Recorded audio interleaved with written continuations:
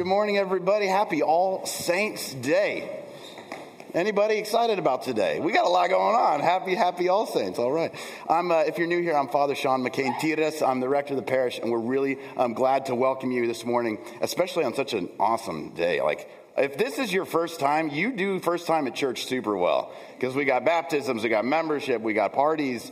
It's going to be a blast. So we're glad that you're here. Today, as we look at All Saints and sort of what it is to be a saint, I'm even reflecting on a conversation I just had with my daughter, Braylon, right before the service. Dad, what's a saint? And so we talked about what a saint is. And I hope that this morning I can give you a glimpse of what a saint is and even the invitation that you have in becoming holy as Jesus invites us to be holy with him. We all have those kinds of people that we look up to in our lives, right? It could be parents. It could be an artist. It could be an author, a scholar. It could be a social leader. It could be really someone in the community, your neighbor. We all have those figures in our lives that we look to and say, there's something here that's beautiful, that's good, that's true here in this person that draws us, that compels us to these people. For the church, these are the saints.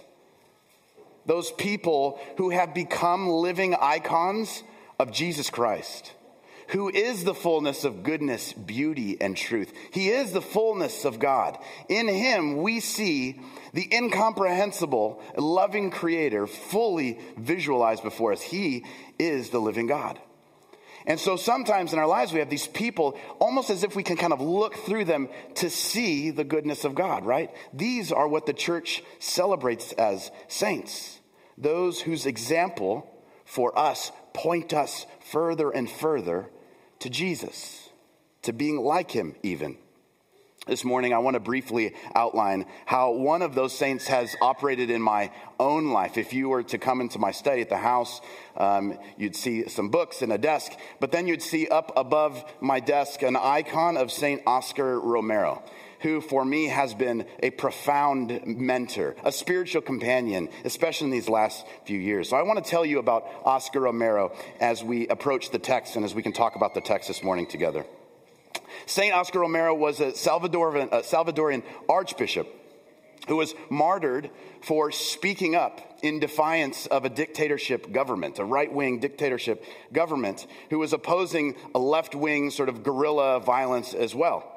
You could see that this would be a pretty touchy sort of space to preach the gospel in, right? Well, Oscar Romero had such a profound witness and message of the violence of love in the middle of this strife. There would be soldiers who were posted in his church, in his sanctuary, just to intimidate him with armed soldiers, even outdoors, and even soldiers standing in the sanctuary, that he would preach to and say, brothers, put down your weapons. Be converted by the love of Christ.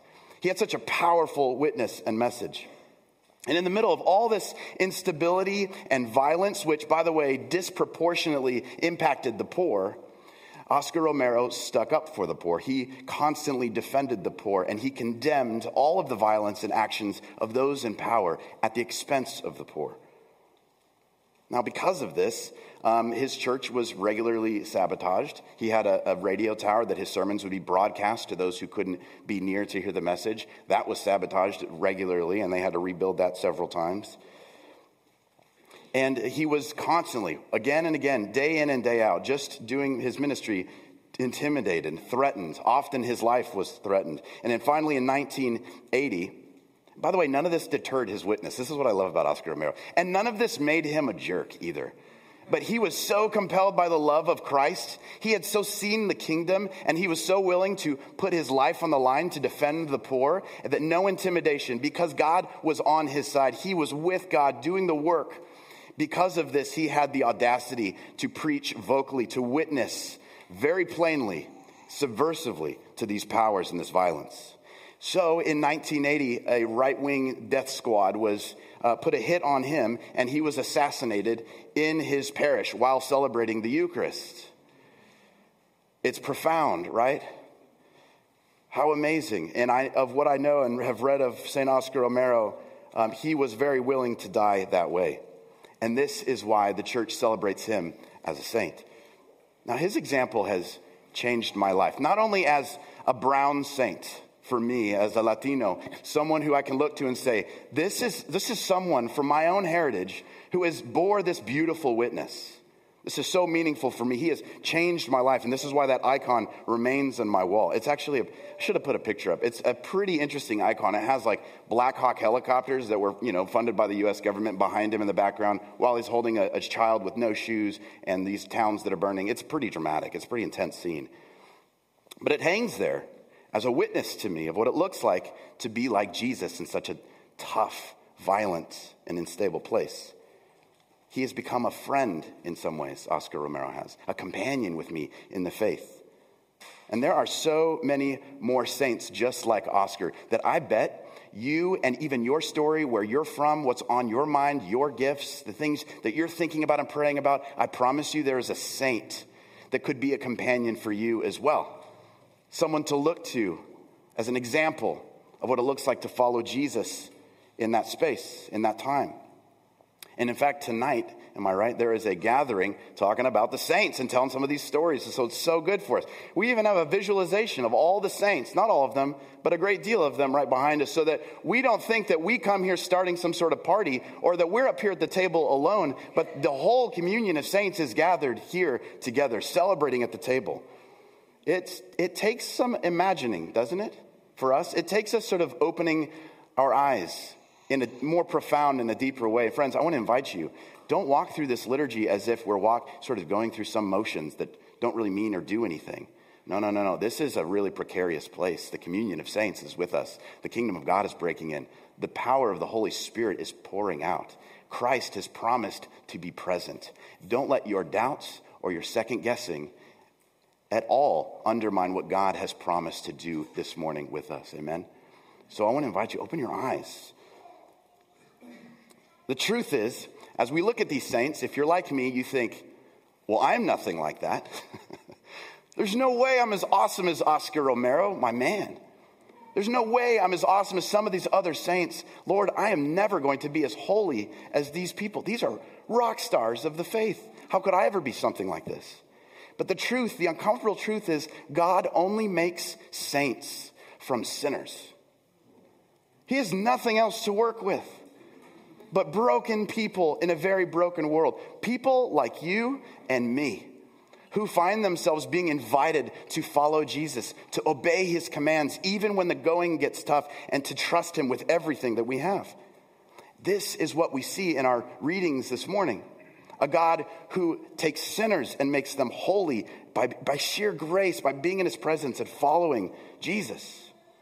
Now, I want to point out two things that I think in our readings really help us along the way in how God makes our lives holy, how he invites us to be saints. Number one is this, in this reading from Ephesians 1 by Paul, he talks about this inheritance that's been given to us, an inheritance in Christ. He says that the same power that worked in Christ, raising him from the dead and seating him at the right hand of the Father in the heavenly realm, is the same, listen to me family, listen, is the same exact power that is working in you. What? Easter power? Ascension kind of power? Pentecost kind of power? In me? Yes. The same power that makes him above all authority, above all power, above all dominion, above anything that you might be afraid of or that might threaten you, he has authority over. And his name, above all names, will last forever. This is the power that is working in you, friends. What power in your life contends with that? Anything? Does anything even come close? No. The answer, if you're wondering, no, there's no power comes close. Wow, now take that in for a second. Here's the other thing that I noticed in these passages. By being willingly gathered around the risen Jesus in his kingdom, we find that we are blessed. Those who mourn, those who weep, those who are sick, those who are poor, those who are in need, when they are willingly gathered around Jesus, they find their lives turned upside down and blessed. And I'm not talking just like happy blessed. I'm talking about the deepest needs of their lives, their soul, things that need to be made right, things that they weep for at night, things that keep them up. They find that when they are around Jesus, their lives are blessed. Notice that it wasn't anything else but being near Jesus. It's because when we are so gathered to the person of salvation, that power that is working in him to raise him is the same power that finds us, heals us, extends grace to us, gives us the forgiveness of sins, washes us clean, and adopts us as children in his family and gives us a brand new life. These are all God's actions on your behalf, friends. You are just invited to come close and be so gathered. This is what we're witnessing this morning, right here at this bizarre looking tank of water. You know, I think if people who aren't familiar with the faith come in, they're like, what kind of business is this? What is happening? We are invited by the Lord to be baptized, commanded actually, be baptized. What that is being immersed into the death and resurrection of Jesus. What it is being immersed into the triune life through water. What it is being rescued by that power that raised Christ from the dead, we're being unified with here in the waters of baptism. We are marked as his own forever. Nothing can contend with that. With oil, we are marked.